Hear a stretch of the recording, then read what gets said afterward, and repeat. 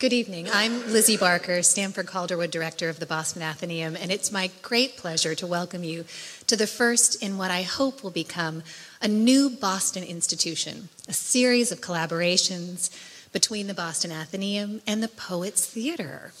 Before I tell you a little bit about the theater, however, I have a couple of mundane housekeeping matters to share. The first is that, in the event of an emergency, we would ask you to look at the illuminated exit signs at the front and back of this room and follow them to safety, which interestingly is not out the front doors, but there are more signs, not to worry. And the other is to ask that if you have any noise-making devices with you this evening, this would be an opportune moment to quiet them. Those of you who are excited to learn about our collaboration with the Poets Theater will want to mark your calendars for March 5th, which is the next iteration of this collaboration on the theme of Boston abolitionists. And for that, we'll also be joined with our neighbors and event partners, the Museum of African American History. My treat this evening is to introduce my friend and someone I greatly admire, Robert Scanlon, the visionary director of tonight's performance, the president and artistic director of the Poets Theater, who served among a various and impressive career, most recently as professor of the practice of theater in Harvard's English department, and where he chaired the Committee on Dramatics for more than a decade. He was awarded the Boston Theater Award for Outstanding Director in 1995. And I know you wouldn't be here if you weren't already familiar with the exceptional quality of the work that the Poets Theater performs. This evening, we'll pay tribute to the Athenaeum's rich historic and literary roots, while we celebrate a thriving contemporary literary scene that continues to be nourished by this tradition. Please join me in welcoming Bob Scanlon to the podium and in welcoming the Poets Theater to the Athenaeum.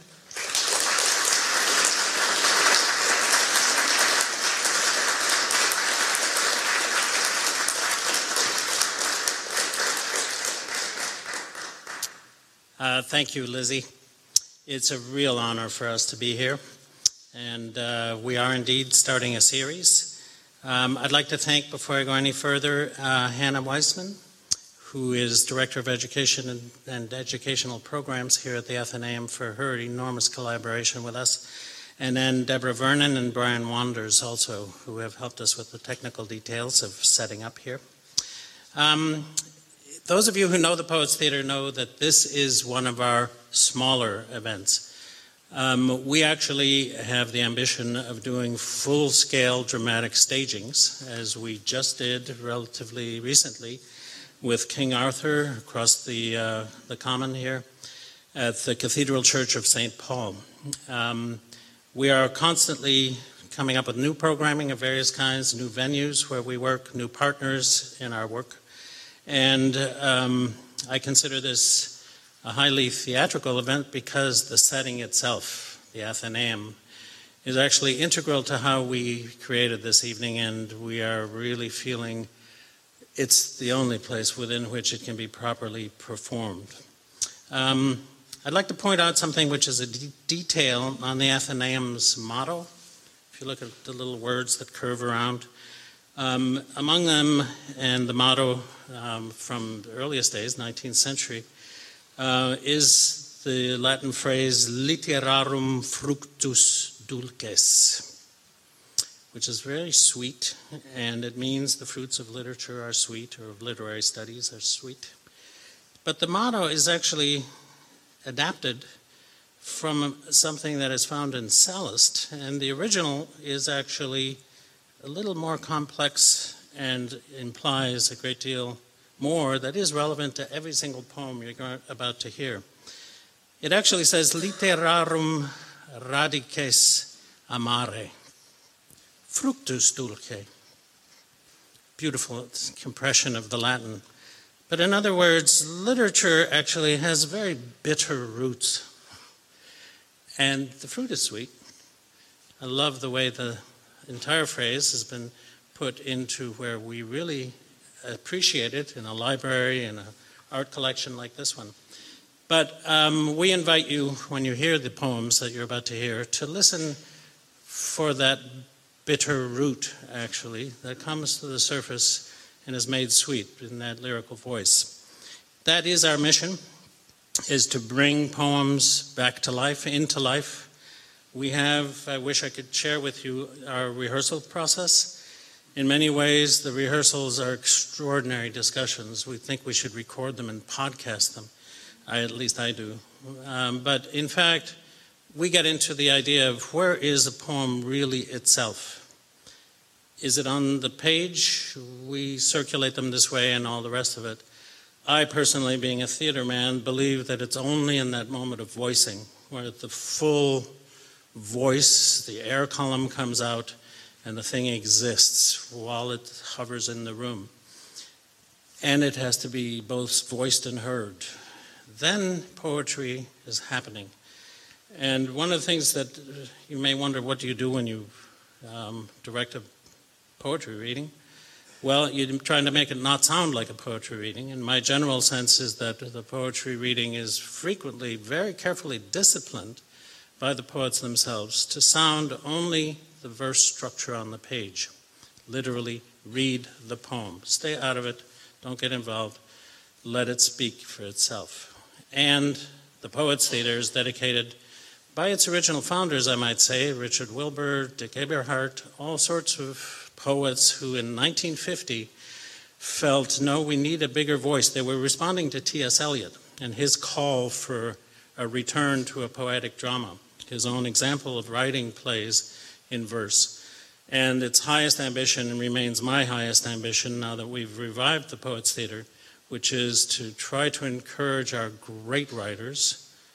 I hate to say it, but in America, playwrights are not our great writers. And but those who are, and Boston happens to be enormously rich in them, are the poets. And to tease them across that line where we who are theater workers, actors, directors, designers, we can actually lend those qualities that we're expert in to that full voicing. So eventually you will be able to measure our success over the years if we get new plays out of this. Seamus Heaney was a great partner in all of this. When I was president of the Poets Theatre 20 years ago, Seamus wouldn't cross that line and write directly for the theatre, but he did start translating Sophocles under pressure from me and others. And we have those two huge Sophocles, Seamus Heaney's, that became adaptations as he worked on them. There are indeed original works. So, we have a tradition of musters in the Poets Theatre. I used to do them every year, and I love them. I love it. It's like home base. We're recruiting these people, these poets who are around me, to be the living Poets Theatre and bring it that living energy. I shouldn't go much farther without mentioning Edward Glory, who was a member of the Poets Theatre, founding member of the Poets Theatre. I came in while he was still alive and still active, and Ted did this logo for us. He himself loved to fabricate little evenings in the theater with drawings and sets and all his own crazy Amphigory-style drawings. A dear, dear friend and a very close member of the Poets Theatre. But I want to give you, have you take another look at the plate that has been advertising this entire event. This is a plate that's actually hung in my office at Harvard for a decade. And it has centrally Longfellow. And Henry Wadsworth Longfellow belongs centrally in the 19th century Pleiades. This is a male version of the Pleiades. And you'll notice that there's 6 poets around him. And the plate, which dates from the 19th century, represented symbolically and actually very beautifully that sense of these are our great poets. If you look closely, my poets have actually, these poets have chosen Longfellow. 2 of them have chosen Longfellow, and all the rest of them fell off the list. Not a single one of them. William Cullen Bryant, Oliver Wendell Holmes, James Russell Lowell, Ralph Waldo Emerson, Edgar Allan Poe, and John Greenleaf Whittier. Sorry, we're not doing them tonight.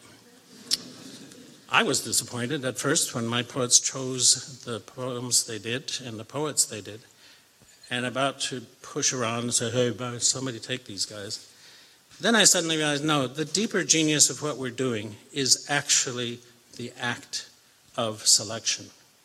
These are living poets. These are the people who come here, breathe the air, open their books, have enormous respect for the tradition of poetry, incorporate it in themselves, hear echoes of it as they themselves work, and their choices are far more important than my little superficial plate. Although the plate itself represents something, it is also highly characteristic that these people have been willfully left behind, forgotten. I like the idea of rediscovering how they got on the plate in the first place. So maybe I'll do that in some other program. But I also love just being in love with history and this building for that reason and everything in it. That sense that the respect that history bears, deserves, that sense of a tradition that we must respect, learn from, move on, change for sure, but in fact respect it. And I want to just say that many of the poems that were chosen out of those beautiful Library of America volumes, the 2-volume set of 19th century American poetry, edited and selected by John Hollander, another great friend who was and did Poets Theater with me. I directed him in New York. We did a production of Samson Agonistes, where I cast him as half a chorus. John is a great poet, as you all know, a great teacher of poetry, a great collector. We feel that he's with us through that volume for sure. And also, he was very difficult to direct. If ever there was a mismatch between what I thought I was entitled to do with a poet and John's understanding of this equation, it was extraordinary. He is a Milton expert. He's an expert on scansion. He has written books about rhyme and rhyme's reason. And I demanded that he pronounce the name of Delilah as Delilah, as we would all expect to hear it, when in fact he proved to me instantly that Milton actually rhymed it Dalila, that he scanned it Dalila, that he was a Hebrew scholar. He knew the name, he knew how to pronounce it, and Milton, put it in there. And I said, well, I'm not directing something for the public in New York where we have Samson and Dalila. I'm sorry, it's not going to happen. And he said, but it's wrong, etc. And I said, no, it's not. I'm the director. But how fortunate for me that I happen to have one of the world's experts in scansion. Fix the line for me, please. So that's how we proceeded. We ended up having a terrific friendship. And you are here at the beginning of what will be a very fruitful collaboration with these poets, with other poets that we draw to us, and with that whole idea of paying our dues, pairing off, doing justice to the poets who can no longer voice their own work.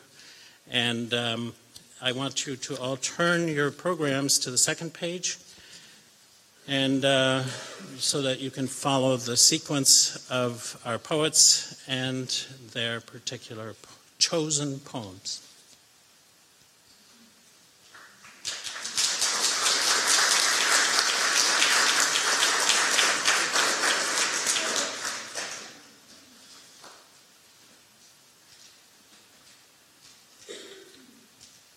My name is David Ferry. I want to read a poem by Longfellow. To my mind, I think the greatest poem that he wrote. It's called The Fire of Driftwood.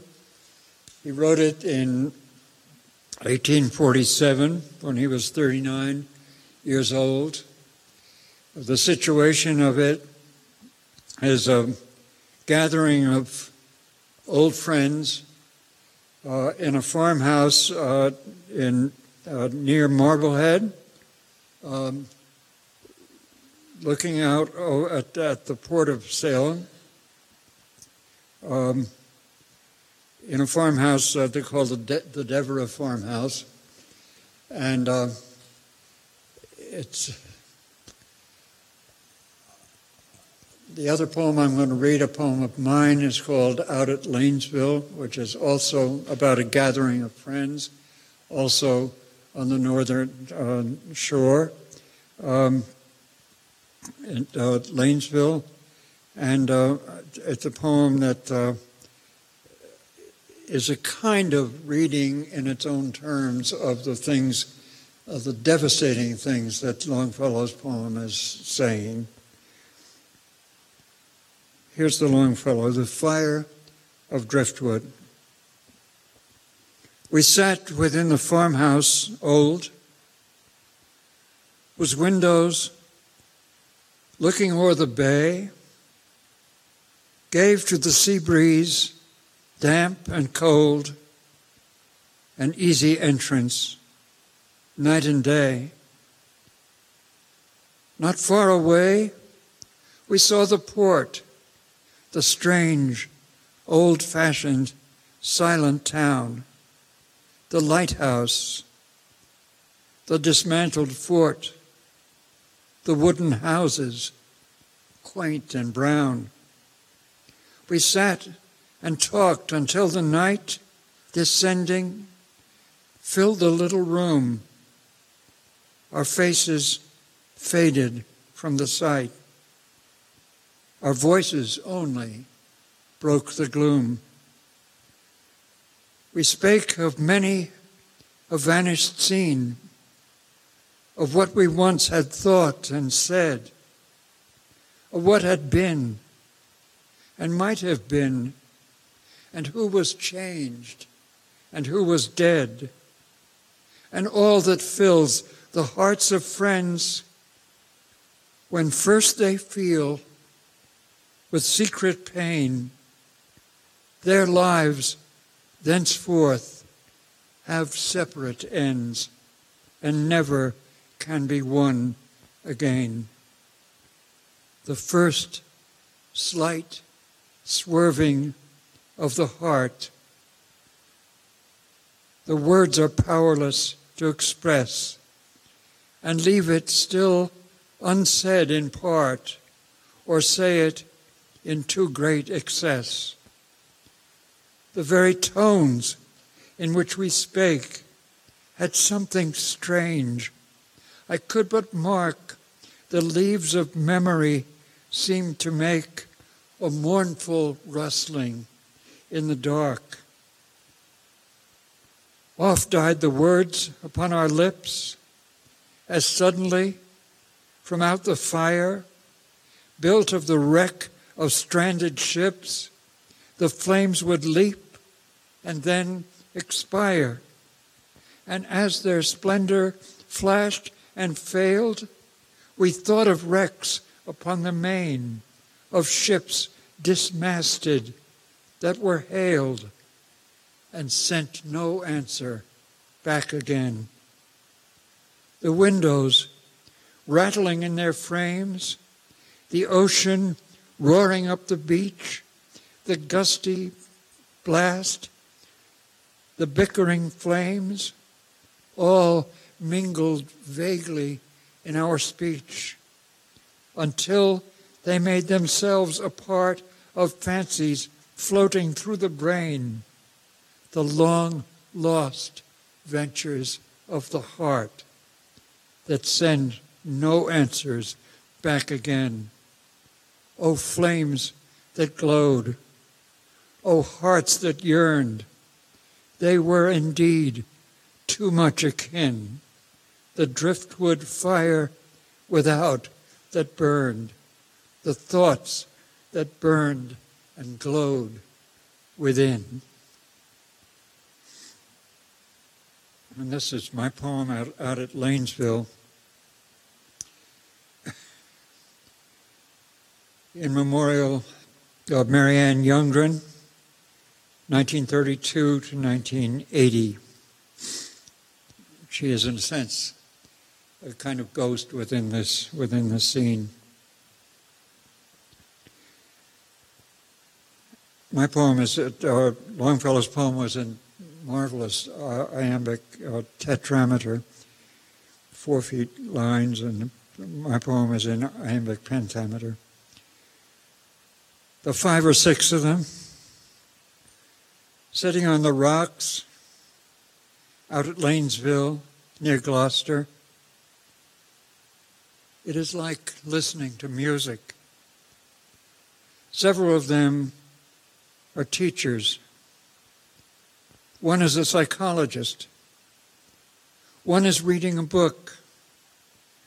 The page glares white in the summer sunlight. Others are just sunning themselves or just sitting there looking out over the water. A couple of them seem to be talking together. From this far off, you can't hear what they are saying. The day is hot, the absolute middle of summer. Someone has written an obscenity in huge letters on the rocks above and behind this group of people, and someone else, one of them maybe, or maybe a neighbor, the owner of one of the cottages up behind and back in the woods, has tried to erase it and only partly done so that for years it will say hoarsely, "Fuck," to the random winds and to the senseless waves. One of them, she who has died, is sitting with her back turned to me and to the others on the rocks. The purple loosestrife and the tiger lilies are like the flags of some celebration. They bloom along the edge of a small stream that makes its way unseen down to the rocks and sand. Her shoulders are round, and her whole figure has a youthful and graceful amplitude of being whose beauty would have lasted her whole life long. The voices of some people out in a boat somewhere are carried in over the water with surprising force and clarity, those saying, I don't know what, happiness, unhappiness, something about the conditions of all such things, work done, not done, the saving of the self in the intense work of its singleness, learning to live with it. Their lives have separate ends. Suddenly, she turns her head as if to look towards me and the others on the rocks. Her body, turned away, is more expressive than her face, which is a blank reflector of the sun.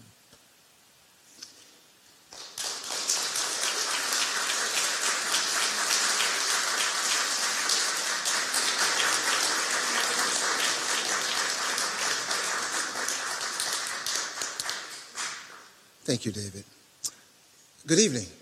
My name is Reggie Gibson, and I want to thank Bob and the Poets Theater for doing this. It allows us to commune with poets throughout the centuries. I think that's sometimes an issue that our culture has. We believe that poetry happens in eras, and not that it is a centuries-long communication from mouth to ear to page to mouth to ear to page. And so this night is dedicated to that.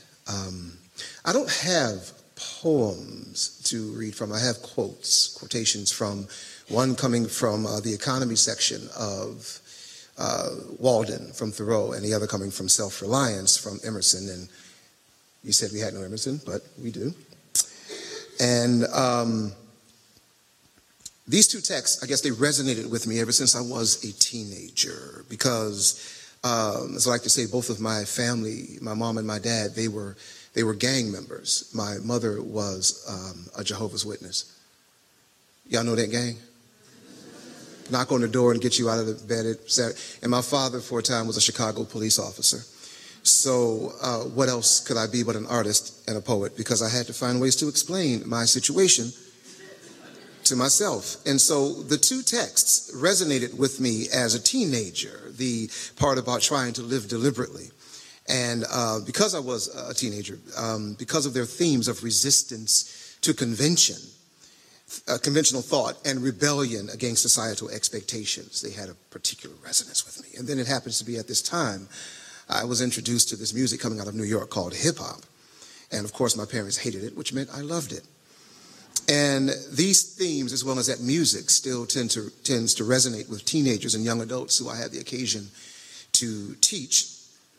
However, there is also now the added issue of ubiquitous technology in a way that was not where I was with me.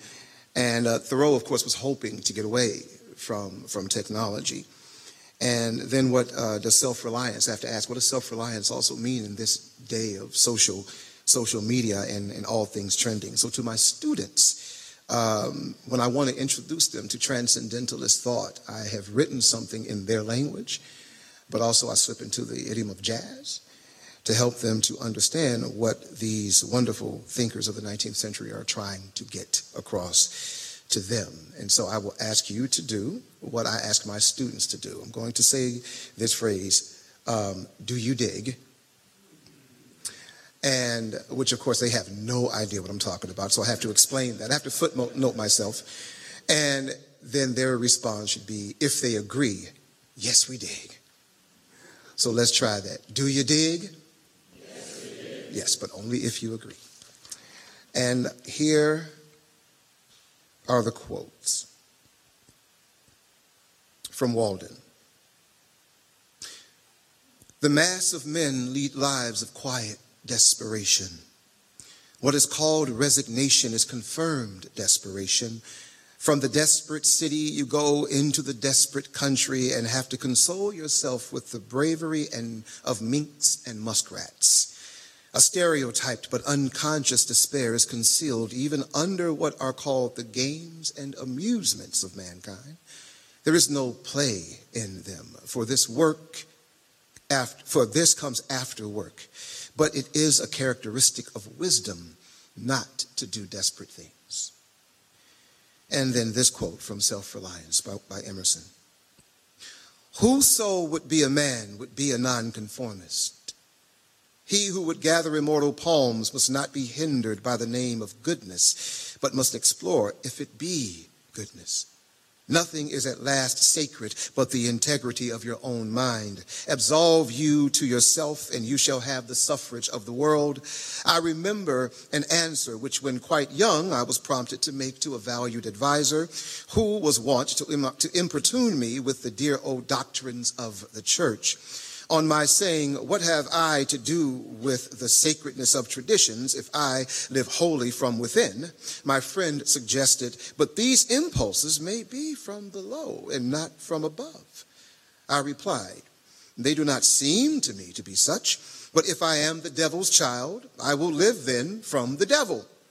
No law can be sacred to me but that of my own nature. Good and bad are but names very readily transferable to that or this. The only right is what is after my constitution. The only wrong is what goes against it. Henry Thoreau told civilization, yo, I gotta go, baby. I need a vacation. So he headed out to Walden, whereupon he copped this revelation. Whoa, so many of us live our lives out in quiet desperation.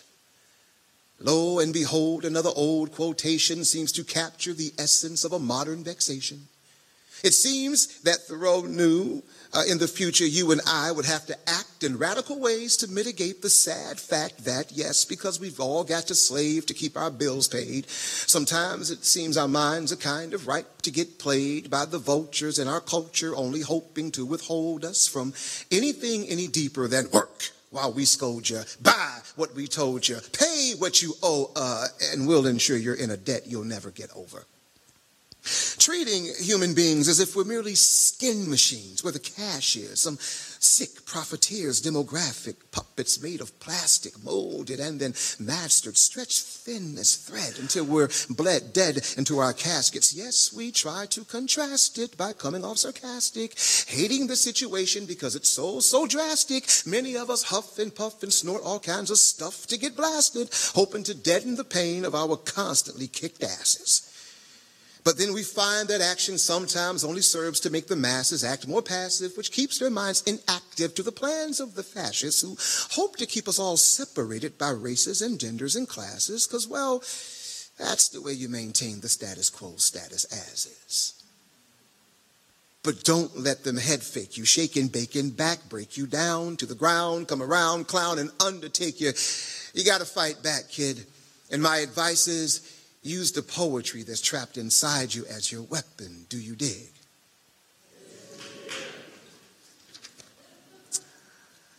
Ralph Waldo Emerson was that transcendentalist who thought that it was best to listen to your own experience, and that to become a self-reliant existentialist would mean the individual would undergo a mental shift. A mental shift away from what we have inherited, like cultural, political, and all religious prejudice, that we should run away from any social fundamentalists. Check the way that Waldo kicks that 19th century rhetoric. To be yourself in a world that is constantly trying to make you something else is the greatest accomplishment. Don't give up, because every artist was an amateur, and your character is of more value than your intellect. And guess what? For every minute you are angry, you lose 60 seconds of happiness. Though the purpose of life is not to be happy, but to be useful and have your life make some difference. So learn to love, pray, play, chant, meditate, and then dance. Sometimes you just gotta learn to let go and take a chance on becoming something more than you've been convinced you can be. I'm talking a transcendent human being and not this human bling thing. Yes, I know the world can be an enemy whose mission be to empty you of empathy, intelligence, and energy, come around to destroy whatever joy you have left, beat you down and make you want to give up your last breath. Don't let them head fake or shake and bake or back break you down to the ground, come around, clown and undertake you. You got to fight back. And my advice is use the poetry that's trapped inside you as your weapon. Do you dig? Thank you.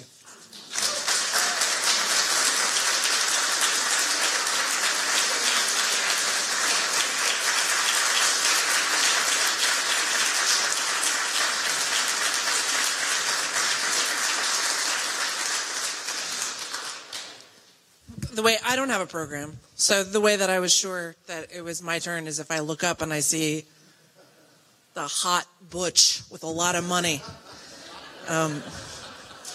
So Amy Lowell is the poet that I chose. She smokes cigars. She's pretty, it's hard to tell with the clothes that she's wearing, but I love her hair. And I'm going to read, it's a short poem. I was looking through her collected works. I'm Jill McDonough. That's Amy Lowell. So I was looking through Amy Lowell's collected works and thinking about how sure I was that I was never going to have to hear Donald Trump on TV ever again. And this is what I found. A comparison. This man is like a mechanical toy, which runs and streaks and veers over the carpet with the noise of thin edges of tin whirring upon one another in spirals of shrillness. Even when you pick it up, the wheels of the toy continue to whirl, grating incessantly. They beat and wobble and whiz. Inconceivably rapid rings of blurred spokes, and the shrill scraping pierces one's eardrums like an auger. Bob talked a little bit about what it was like to rehearse with him, and I haven't ever done it before, so I thought I would take you backstage before I read the next poem and tell you a little bit of the comments that I made. These are the notes that I made while I was... So he didn't have a problem with any of the things that I said about Amy Lowell, but the poem that I'm going to read is in this book, and it's called 3 a.m., and it's about my hot butch. Josie, do you want to wave? This is my hot butch wife. She's a bartender, and so we are frequently finding ourselves in cabs after last call. So it's a poem called 3 a.m. that talks about a conversation that we had with a Somali cab driver. And some of the suggestions first Bob suggested a bunch of alternate titles, including Better, Country Clash, Taking Offense, Love of Country, Spreading the Word, A Good Laugh, and my favorite, Josie's Big Tip. This I like so much that I think I'm going to write another poem that's called Hot Butch Big Tip. It's two spondies. I think it's going to have a colon in the... I'm not sure. I haven't really started it yet, but Hot Butch Big Tip is definitely something that I wanted you to keep in mind while I read the poem, so you can have a sort of best of both worlds possibility. Also, he suggested that I use the accent of the Somali cab driver, which I am not going to do. 3 a.m. Our cab driver tells us how Somalia is better than here, because in Islam we execute murderers. So, fewer murders. But isn't there civil war there now? Aren't there a lot of murders? Yes, but in general it's better. Not now, but most of the time. He tells us about how smart the system is, how it's hard to bear false witness. We nod. We're learning a lot. I say, once we are close to the house, I say, what about us? 2 women married to each other.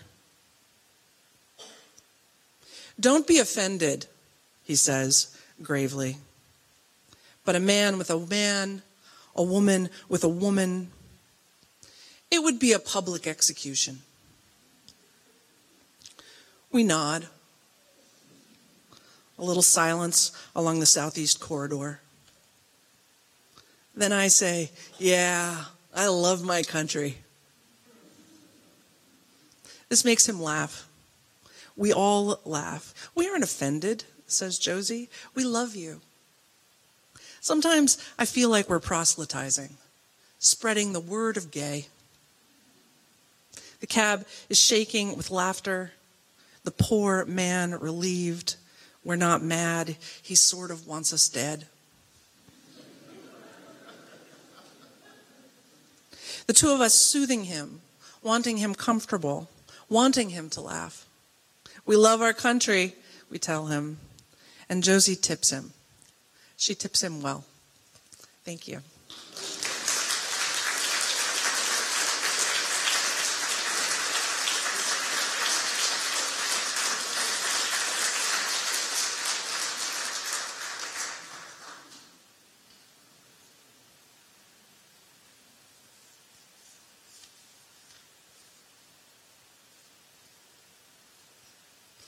My name is Richard Fine. I will first read a poem of my own, and then a poem by Walt Whitman from the Calamus section of Leaves of Grass, the 3rd edition of which, 1860, by the way, was published here in Boston.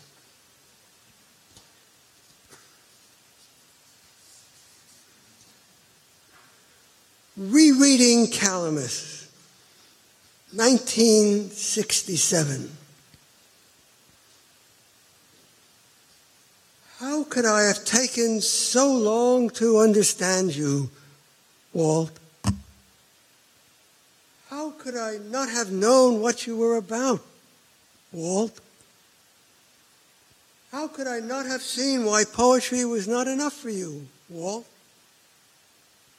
How could I have read you and read you and not have possessed you, Walt.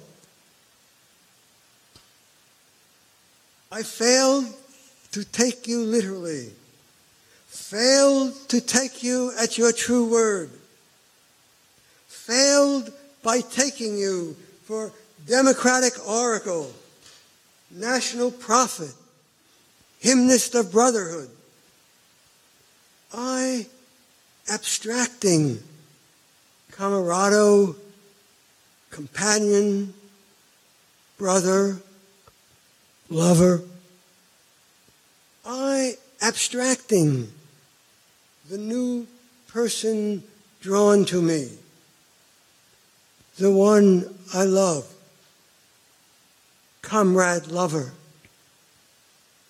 I, abstracting, calamus taste, tongue aromatic, herbage of my breast. Forgive my conversions of you to professings of democracy, to escapist ideals. Forgive my tenured life that failed to see all you were angling towards, readying for, desired.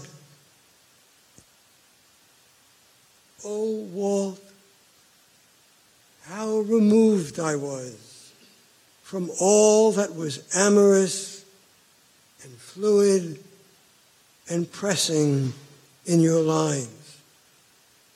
Oh, Walt, how off base my notions about you, the evasions in my teaching, my book, my life.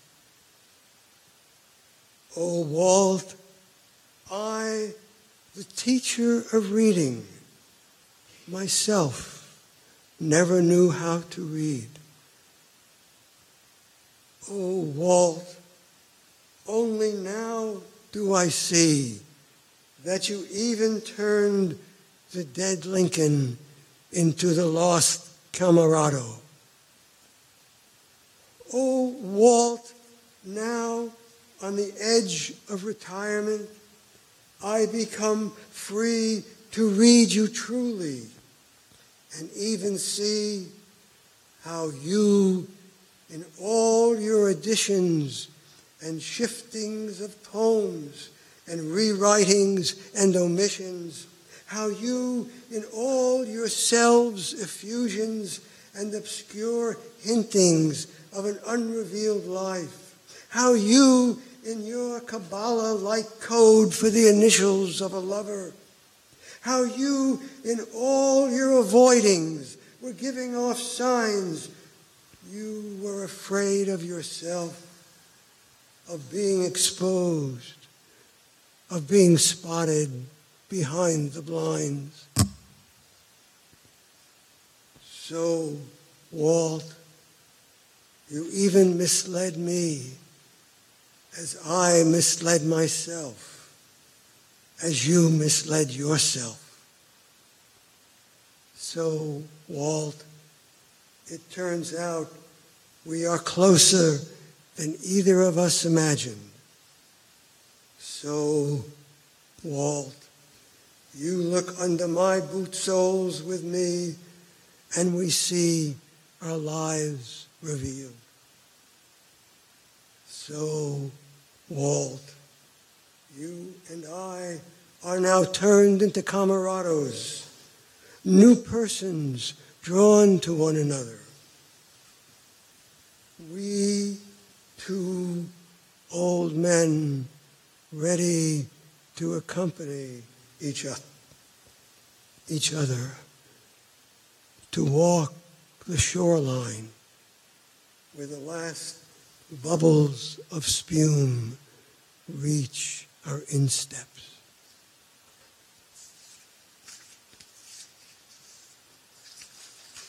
Now a poem by Walt Whitman, section 11,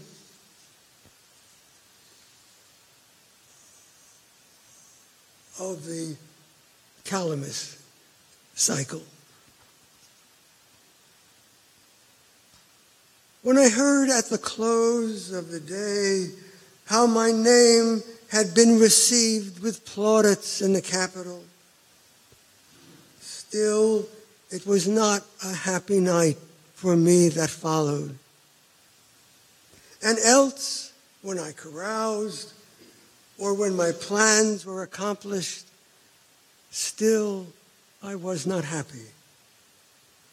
But the day when I rose at dawn from the bed of perfect health, refreshed, singing, inhaling the ripe breath of autumn, when I saw the full moon in the west grow pale and disappear in the morning light, when I wandered alone over the beach and, undressing, bathed, laughing with the cool waters, and saw the sun rise, and when I thought how my dear friend, my lover, was on his way coming, oh, then I was happy. Oh, then each breath tasted sweeter, and all that day my food nourished me more, and the beautiful day passed well, and the next came with equal joy, and with the next at evening came my friend. And that night, while all was still, I heard the waters roll slowly, continually up the shores. I heard the hissing rustle of the liquid and sands as directed to me, whispering to congratulate me. For the one I loved most lay sleeping by me under the same cover in the cool night. In the stillness, in the autumn moonbeams, his face was inclined toward me, and his arm lay lightly around my breast. And that night, I was happy.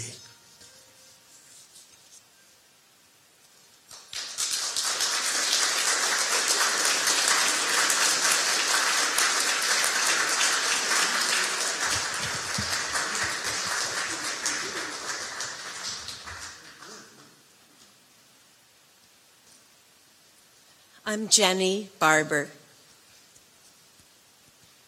The thing I love most about Walt Whitman's Song of Myself is how embodied it is.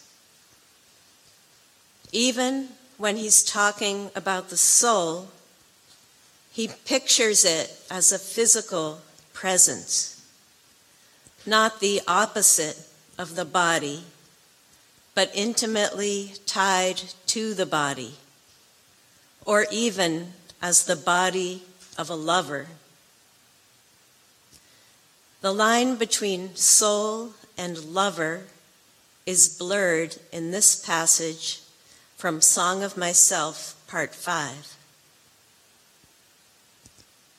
I believe in you, my soul. Loaf with me on the grass. Loose the stop from your throat. Not words, not music or rhyme I want, not custom or lecture, not even the best. Only the lull I like, the hum of your valved voice. I mind how once we lay, such a transparent summer morning, how you settled your head athwart my hips and gently turned over upon me, and parted the shirt from my bosom bone, and plunged your tongue to my bare, stripped heart, and reached till you felt my beard, and reached till you held my feet.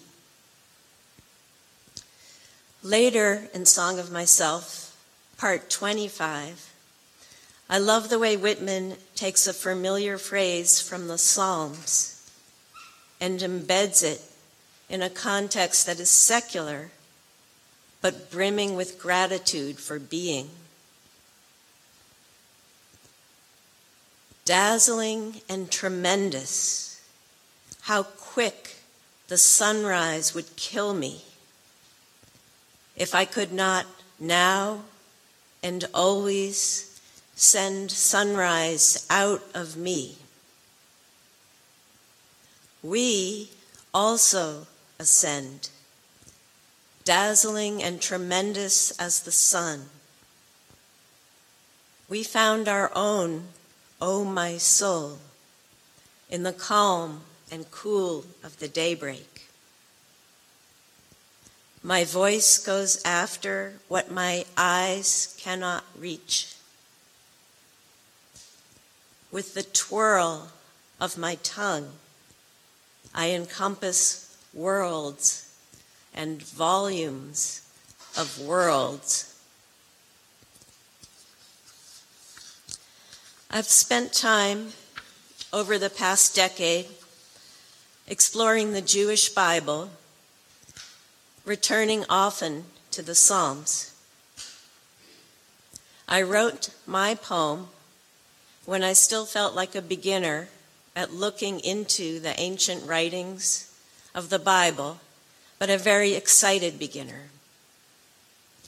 As with Whitman, the Hebrew concept of soul is not in opposition to the body, but part and parcel of it. The title of my poem is the Hebrew word nephesh. Nephesh, translated in the margin note as throat or gullet, soul, place in the windpipe where breathing grows visible and the mouth gulps air. Hatchling with an open beak, a swift in mid-flight, hunger that alights with no warning in the grass, in the psalmist's, "O my soul."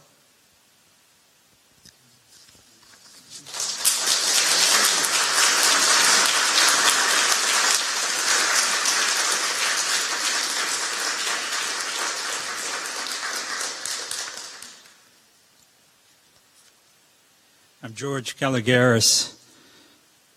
I was struck by these Emily Dickinson lines about isolation and entrapment. I fear me, this is loneliness, the maker of the soul. Its caverns and its corridors illuminate or seal. And it's the word seal in particular that brought to mind a poem of my own, a poem about a profoundly autistic, deaf-blind girl who uses her self-abuse to seal herself off, so to speak, from the outside world. Emily Dickinson. The loneliness one dare not sound, and would as soon surmise as in its grave go plumbing to ascertain the size. The loneliness whose worst alarm is lest itself should see and perish from before itself for just a scrutiny. The horror not to be surveyed, but skirted in the dark, with consciousness suspended and being under lock. I fear me, this is loneliness, the maker of the soul. Its caverns and its corridors illuminate or seal. And here's my poem, Deaf Blind. A handbook for the soul no one can read. A veil that's watered by tears. A private school for deaf-blind children in Brookline, where I worked part-time with a little girl in constant agony, profoundly autistic, the one we called Antigone. She always wore a helmet, even while sleeping, because as an infant, she'd blinded herself with her fists. An orange, perforated styrofoam helmet to ward off the sleepless demons inside her head. It's one thing to sing the form, the frightened hair once left in the melting snow, another to wince at a hair lip whose trembling cleft will never depart. If she wasn't held or strapped to a chair with restraints, she'd batter her eyes and ears, her nose and mouth, as if she were trying to shut down all of her senses. Little Antigone, buried alive in herself. O healing God of dreams, Asclepian snake, your cure, the spell that enters through our ears. Could you not slither through those cauliflowers? She signed with her hands, but only when prompted by staff.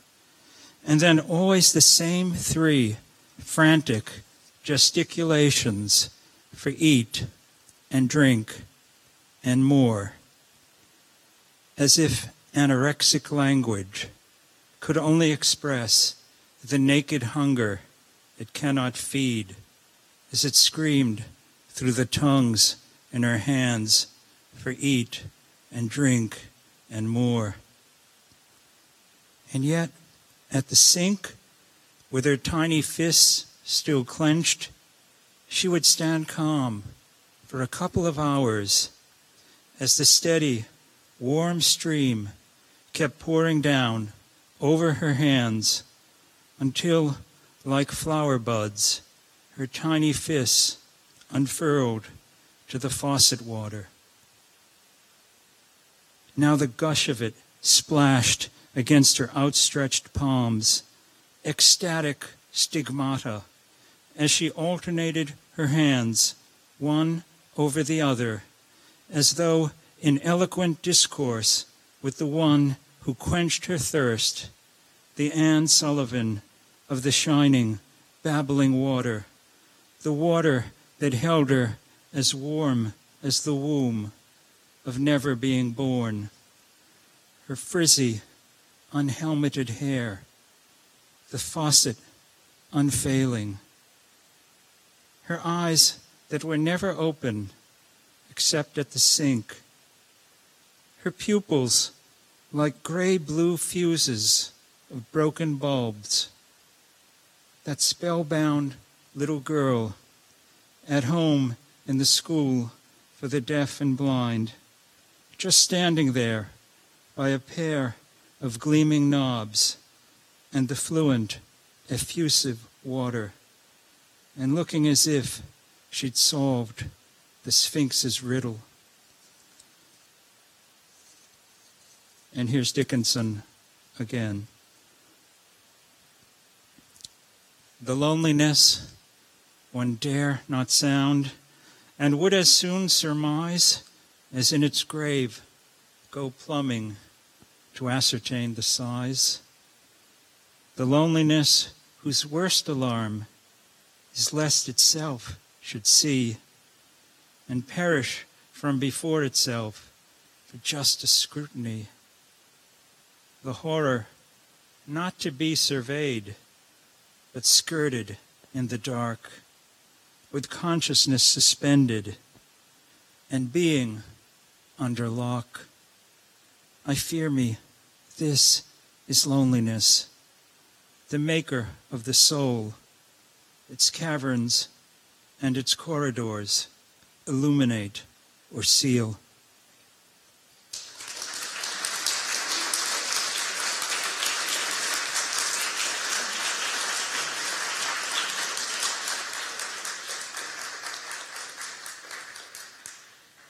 George, I think we chose some dark poems.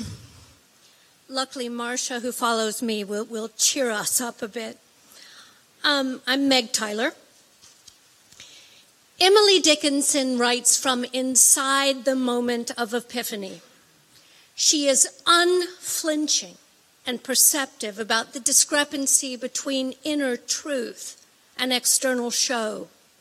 The poems, then and now, are a remedy against exhausting and exhaustive rhetoric. Evoking her presence tonight reminds me to remain vigilant in the face of political mendacity, hype, sound bites. Her attention to detail and the precision of her thinking are a rebuke against the dumbing down of language we encounter daily, especially that which comes through the media, social and otherwise, what Cornel West calls the weapons of mass distraction. In the poem I have chosen, she grapples with the allure of intimacy and the intoxication of loneliness. When loneliness is so familiar, why risk the unknown? Why risk exposing one's vulnerabilities further? She understands the divide that separates us from each other, the difficulty of crossing the gap between people. At the same time, she recognizes the sacredness, the inviolability of all of our inner lives. Here's Dickinson. It might be lonelier without the loneliness. I'm so accustomed to my fate. Perhaps the other, peace, would interrupt the dark and crowd the little room too scant by cubits to contain the sacrament of him. I am not used to hope. It might intrude upon the sweet parade, blaspheme the place ordained to suffering. It might be easier to fail with land in sight than gain my blue peninsula to perish of delight. My poem broaches a similar choice between loneliness and something else. If this be error, light spills over the furniture, the salmon-colored sofa, the serpentine sideboard. Outside, icicles gleam like mammoth tusks and drip. I have inhabited this room along with your voice for much of the winter. Mornings, afternoon, you call me away from the soliloquy where the lines I speak hardly change, like the drifts of snow and the radial black branches of the cherry. To warm myself, I recall our first night. The trees were in leaf. Words glistened between us like new stars. The syllables punctuated the night air. I saw a slight tremor above your right eye and the boyish blush in your cheek. The way you portioned out phonemes made me catch each breath in my mouth. The moon kept rising. We walked back to where I was staying, as if on cue, the ineluctable goodbye, our awkwardness. You were sweet and brisk. Then you were gone, leaving me to work out the transfer of language by myself, the bed galactic, the earth turning the other way.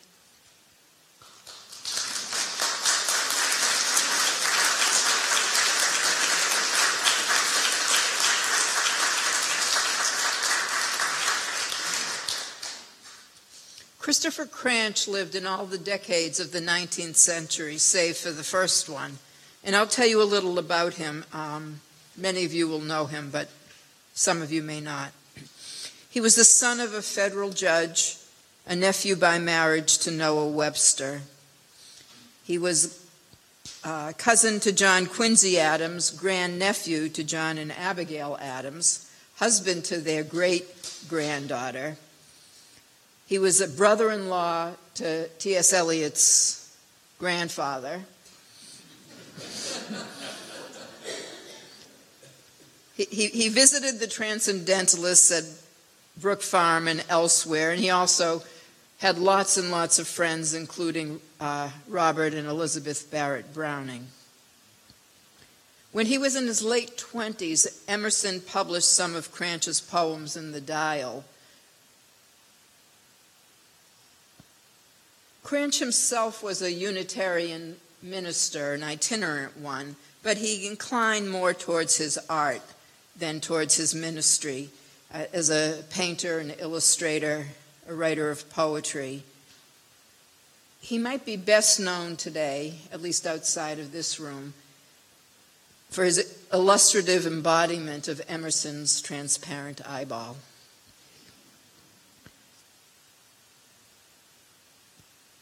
I guess I chose this poem for lots of reasons, but one of them, it seems to me that though he writes within a very strict metrical stricture, one that was of his time and place, I find him quite remarkable within it. Cornucopia. There's a lodger lives on the first floor. My lodgings are up in the garret. At night and at morn he taketh a horn, and calleth his neighbors to share it. A horn so long and a horn so strong, I wonder how they can bear it. I don't mean to say that he drinks. I might be indicted for scandal, but everyone knows it. He night and day blows it. I wish he'd blow out like a candle. His horn is so long and he blows it so strong, he would make Handel fly off of the handle. By taking a horn, I don't hint that he swigs either rum, gin, or whiskey. It's we, I am thinking, condemned to be drinking his strains that attempt to be frisky, but are grievously sad. A donkey, I add, is as musical braying in his key. It's a puzzle to know where he's at. I could pity him if it were madness.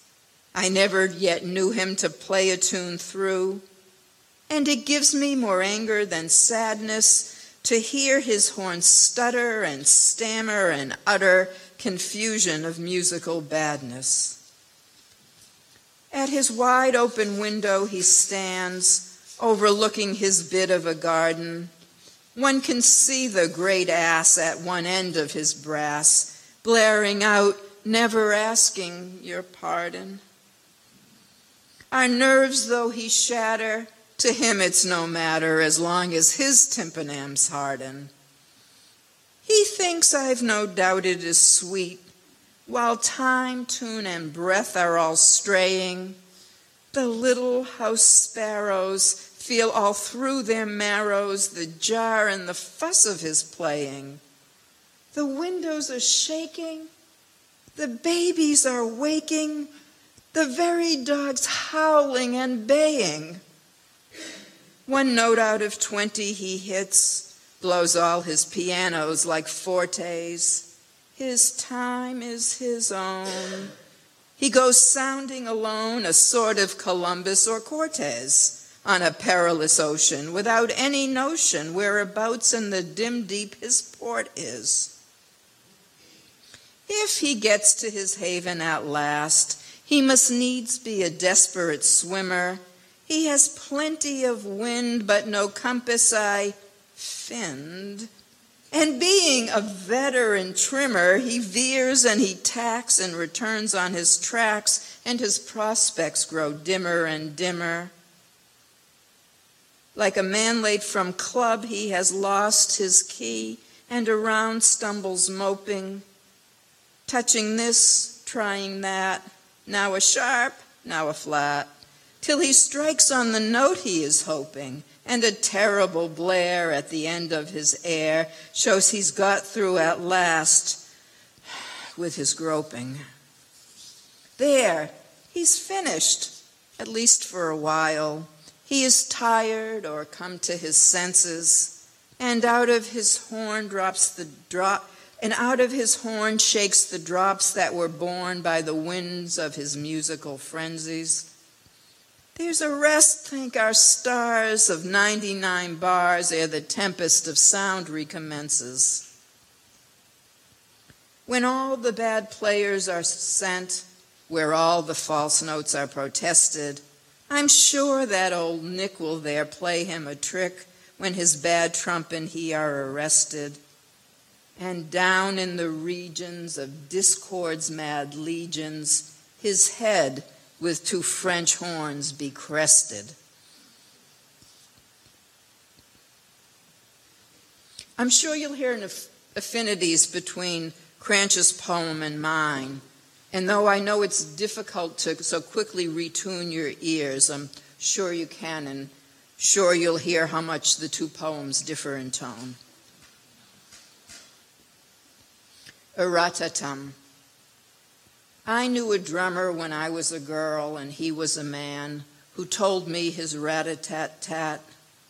They'd never had anything like me, he said, ensnared not from love but from art among their beaten men. Though we kissed after hot dogs and tasted of mustard, his rolls and his flams and his tat-a-tat-toos never sounded between us. The girl from one side, the man from the other of town. He's still a man, if still he is. I'm now a woman in grief for her art. My tittle, my jot have been scraped from my song. They are mine and are perfect. Stolen, my least sheep, my grace notes, my ruffles. I've always remembered that man from our vinegar kiss and his report. Not the first, but the first I'd heard as he brushed by in kindness my life, of unmuffled madness from art, that, if I dare master the Radamaqueue, might be mine.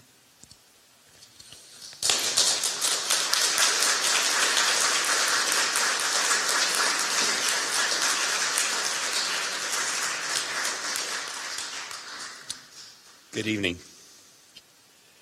I'm going to read 2, they're kind of elegies. They're a little askew for elegies. And it seems to me that elegies themselves are some attempt to explore or find or evaluate some kind of essential mystery at the center of being human.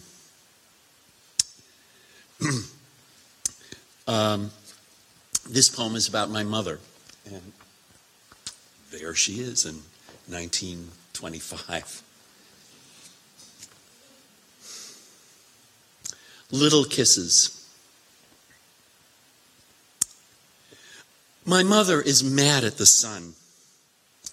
She hates the daylight. One more new day.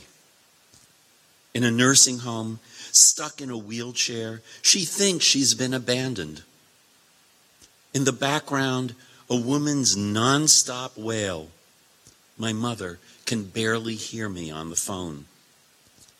She doesn't know she's speaking to her son. I have to tell her she's speaking to her son. Oh, then I'm not alone. I have a son. Please, don't forget that. How could I forget that? And you? Who are you?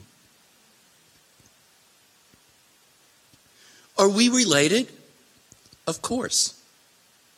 Are you my father? Don't you remember your father? Are you my brother? You're my mother. I'm your mother? Of course. Was I a good mother? You were, you are a wonderful mother. I'm glad you're my son. What's your name? You don't remember? I can't think of it. I'm all mixed up. Are we related? You're my mother. Did I ask you that before? Yes. Are you angry? Why should I be angry? Because I'm so stupid. What lovely flowers, the nurse says. Did your son bring them? Who? Your son. Isn't this your son? He's my friend. I can't stop myself. Where is your son? Where's my son? What do you mean? Where is your son now? He's dead. Mrs. Schwartz, your son is on the phone. My son? Yes, say hello. Hello. Hello. How are you feeling? Much better, thank you. Why did you call? I call you every day. Forgive me, darling. I didn't remember. Well, hello. How did you know I was here? This is my son, isn't that right? You're my son, aren't you? You came out of my body. I'm your mother. Isn't that right? Isn't he handsome, even if he has a beard? I'm your mother. I'd love you no matter what you look like. Wouldn't I? Give me a little kiss, will ya, huh? What are you gonna miss, will ya, huh? Gosh, oh gee, why do you refuse? I can't see what you're gonna lose. So give me a little kiss, will ya, huh? And I'll give it right back to you. See? I know all the words. I probably won't remember them tomorrow.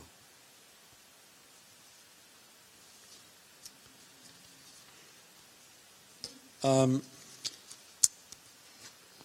the other person reading Longfellow tonight, and I think this is Longfellow's second best poem.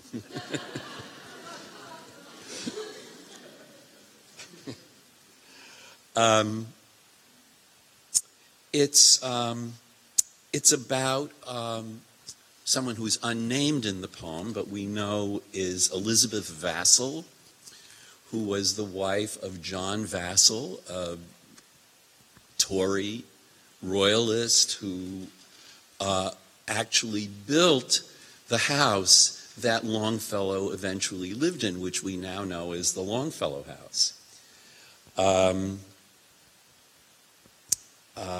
And the poem was published in 1858, so it's before the Civil War. And it was in the volume, The Courtship of Miles Standish and Other Poems. It's called, we're not sure exactly where she's buried, but the poem is called In the Churchyard at Cambridge.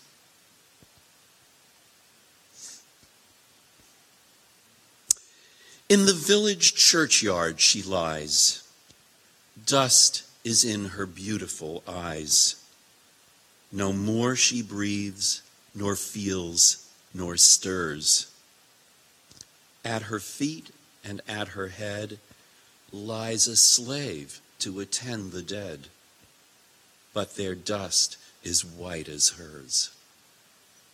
Was she a lady of high degree, so much in love with the vanity and foolish pomp of this world of ours? Or was it Christian charity and lowliness and humility, the richest and rarest of all dowers? Who shall tell us? No one speaks, no color shoots into those cheeks, either of anger or of pride, at the rude question we have asked, nor will the mystery be unmasked by those who are sleeping at her side. Hereafter? And do you think to look on the terrible pages of that book to find her failings, faults, and errors? Ah, you will then have other cares in your own shortcomings and despairs, in your own secret sins and terrors.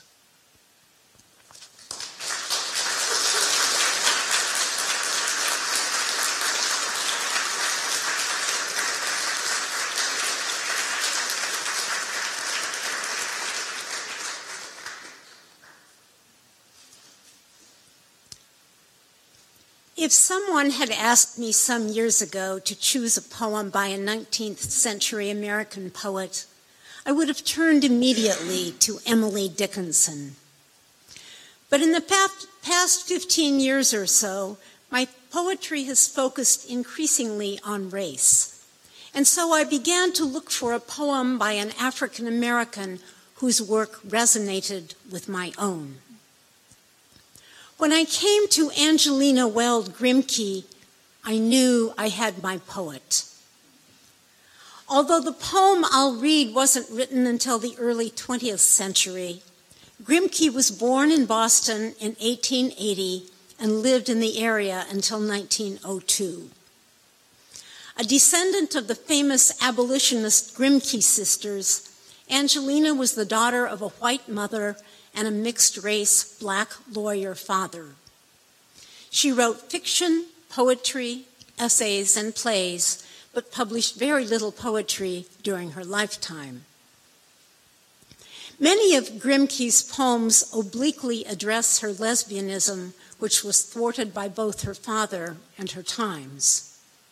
Other poems, like her prose and drama, address race. Angelina Weld Grimke has been described as a forerunner of the Harlem Renaissance.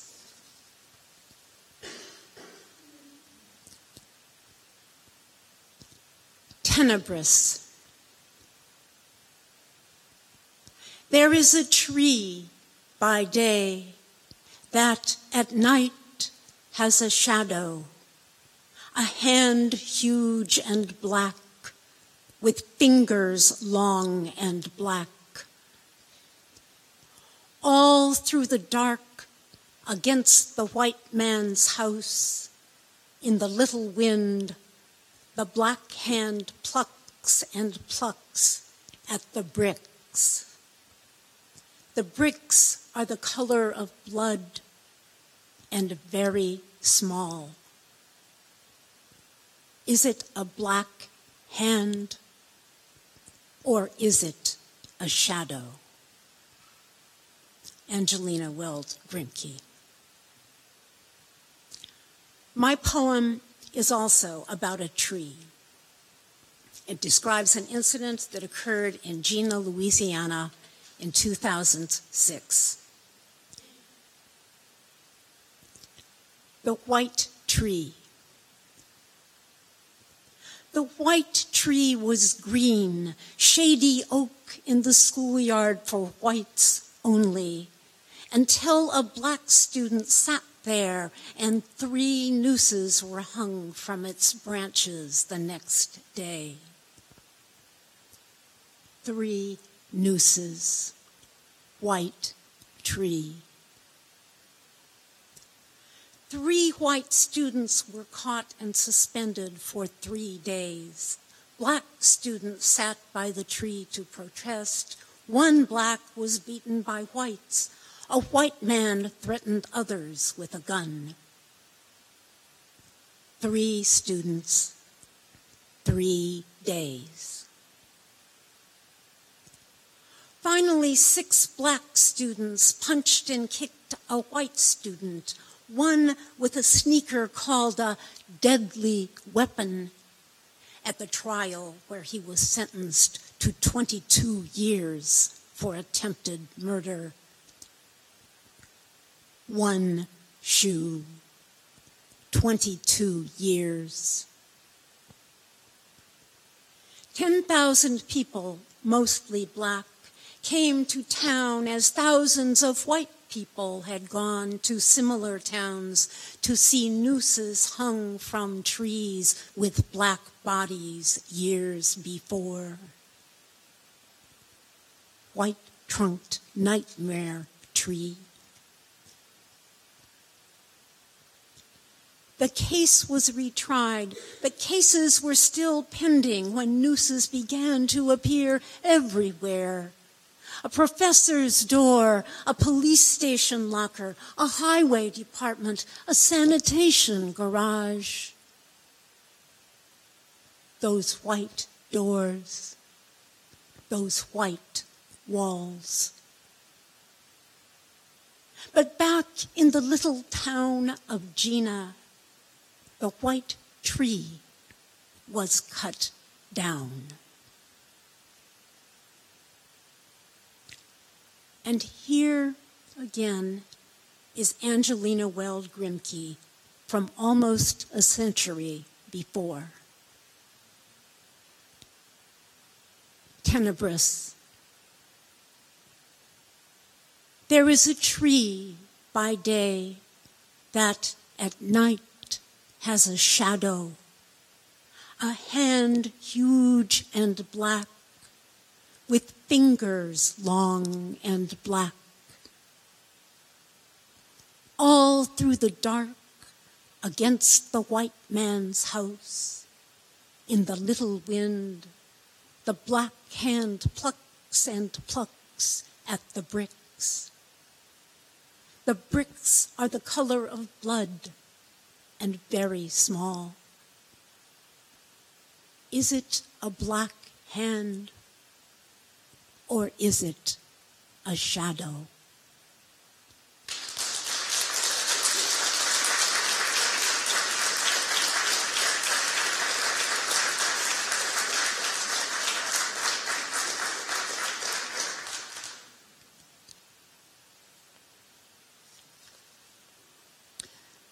Billy Budd, Herman Melville's last novel, tells the story of a handsome, utterly innocent and helplessly honest foretopman serving on a British man of war during the late 18th century, the era of the Napoleonic Wars. Though beloved by his shipmates, Billy's innocence and goodness spurs a pathological and malicious sergeant of arms named Claggart to provoke Billy and lie about him, eventually accusing Billy of mutiny and sedition. Billy Budd's only flaw is an inarticulateness that had manifests itself in stuttering. But upon hearing this accusation, Billy is dumbstruck, literally. He can find no words to say in response. All he can do is strike back at his false accuser with his hands, punching Claggart in the forehead, killing him. The commander, Captain Veer, orders a court-martial, and Billy is judged guilty of insubordination in wartime, a capital offense. Thus, in accord with naval regulations, he will be hanged from the yardarm the next morning, a sentence that is reluctantly carried out. In the aftermath, Melville tells us one of Billy's shipmates wrote a poem to commemorate Billy. It was titled Billy in the Darbies. The poem brings us Billy's voice, his thoughts and feelings on the night before his execution. The scene is below deck. Billy is in handcuffs. Those are the Darbies in the title of the poem. Billy in the Darbies. Good of the chaplain to enter Lone Bay and down on his marrow bones here and pray for the likes just of me, Billy Budd. But look, through the port comes the moonshine astray. It tips the guard's cutlass and silvers this nook. But 'twill die in the dawning of Billy's last day. A jewel block they'll make of me tomorrow. Pendant pearl from the yardarm end, like the eardrop I gave to Bristol Molly. Oh, 'tis me, not the sentence they'll suspend.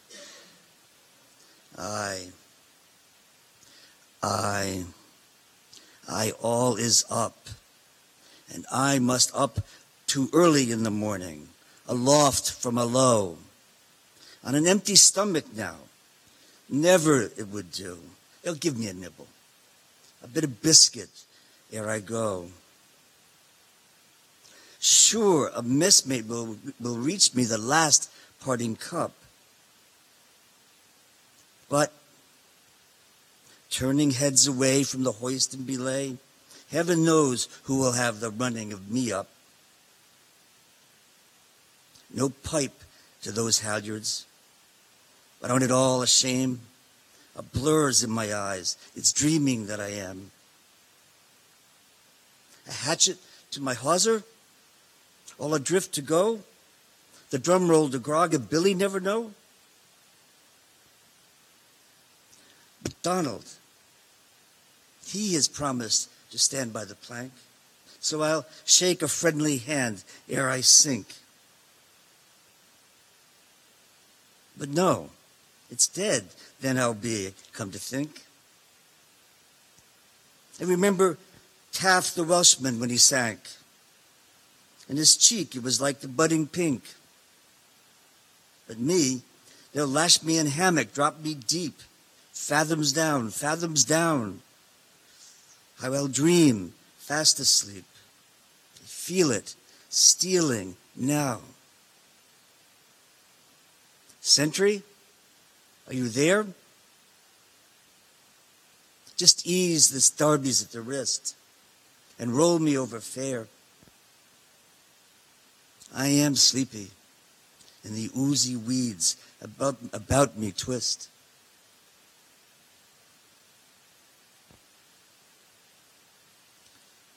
In my first book of poetry, Tipping Point, published back in 1993, there is a multi-sectioned meditation prompted by our nation's entry into the first Gulf War.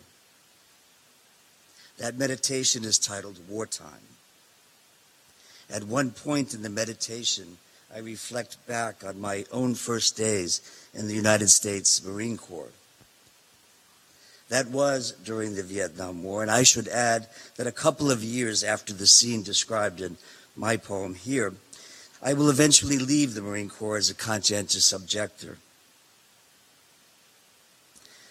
In wartime, the poem, and in wartime, the actual condition, it is good and valuable, I think, to recall what happened with Billy Budd. Section 5 of wartime.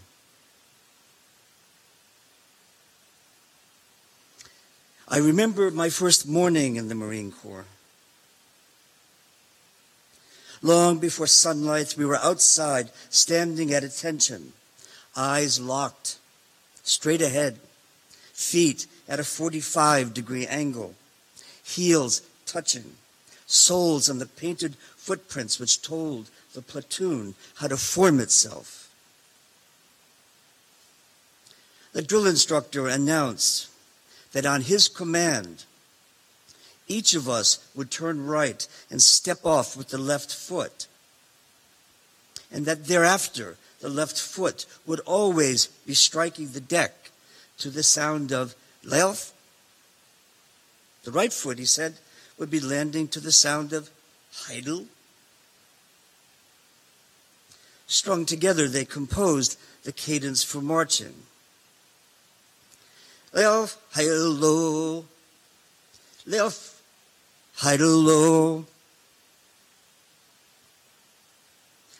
Along with the feel of a syllabic improvisation, there was in this a thread of the joyful, as if the drill sergeant were nothing but an outsized wood thrush presiding over a scale that nature had allotted and commanded him to sing. Had I been asked that morning, I would have said, I understood Billy Budd.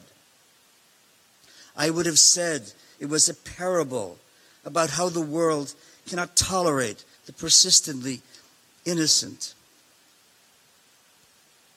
I would have said it was the archetypal inside narrative about wars in the soul, not wars of the European imperium. In Pigeon, Christ and Billy, same. Today, I think of the strangest moment in that story.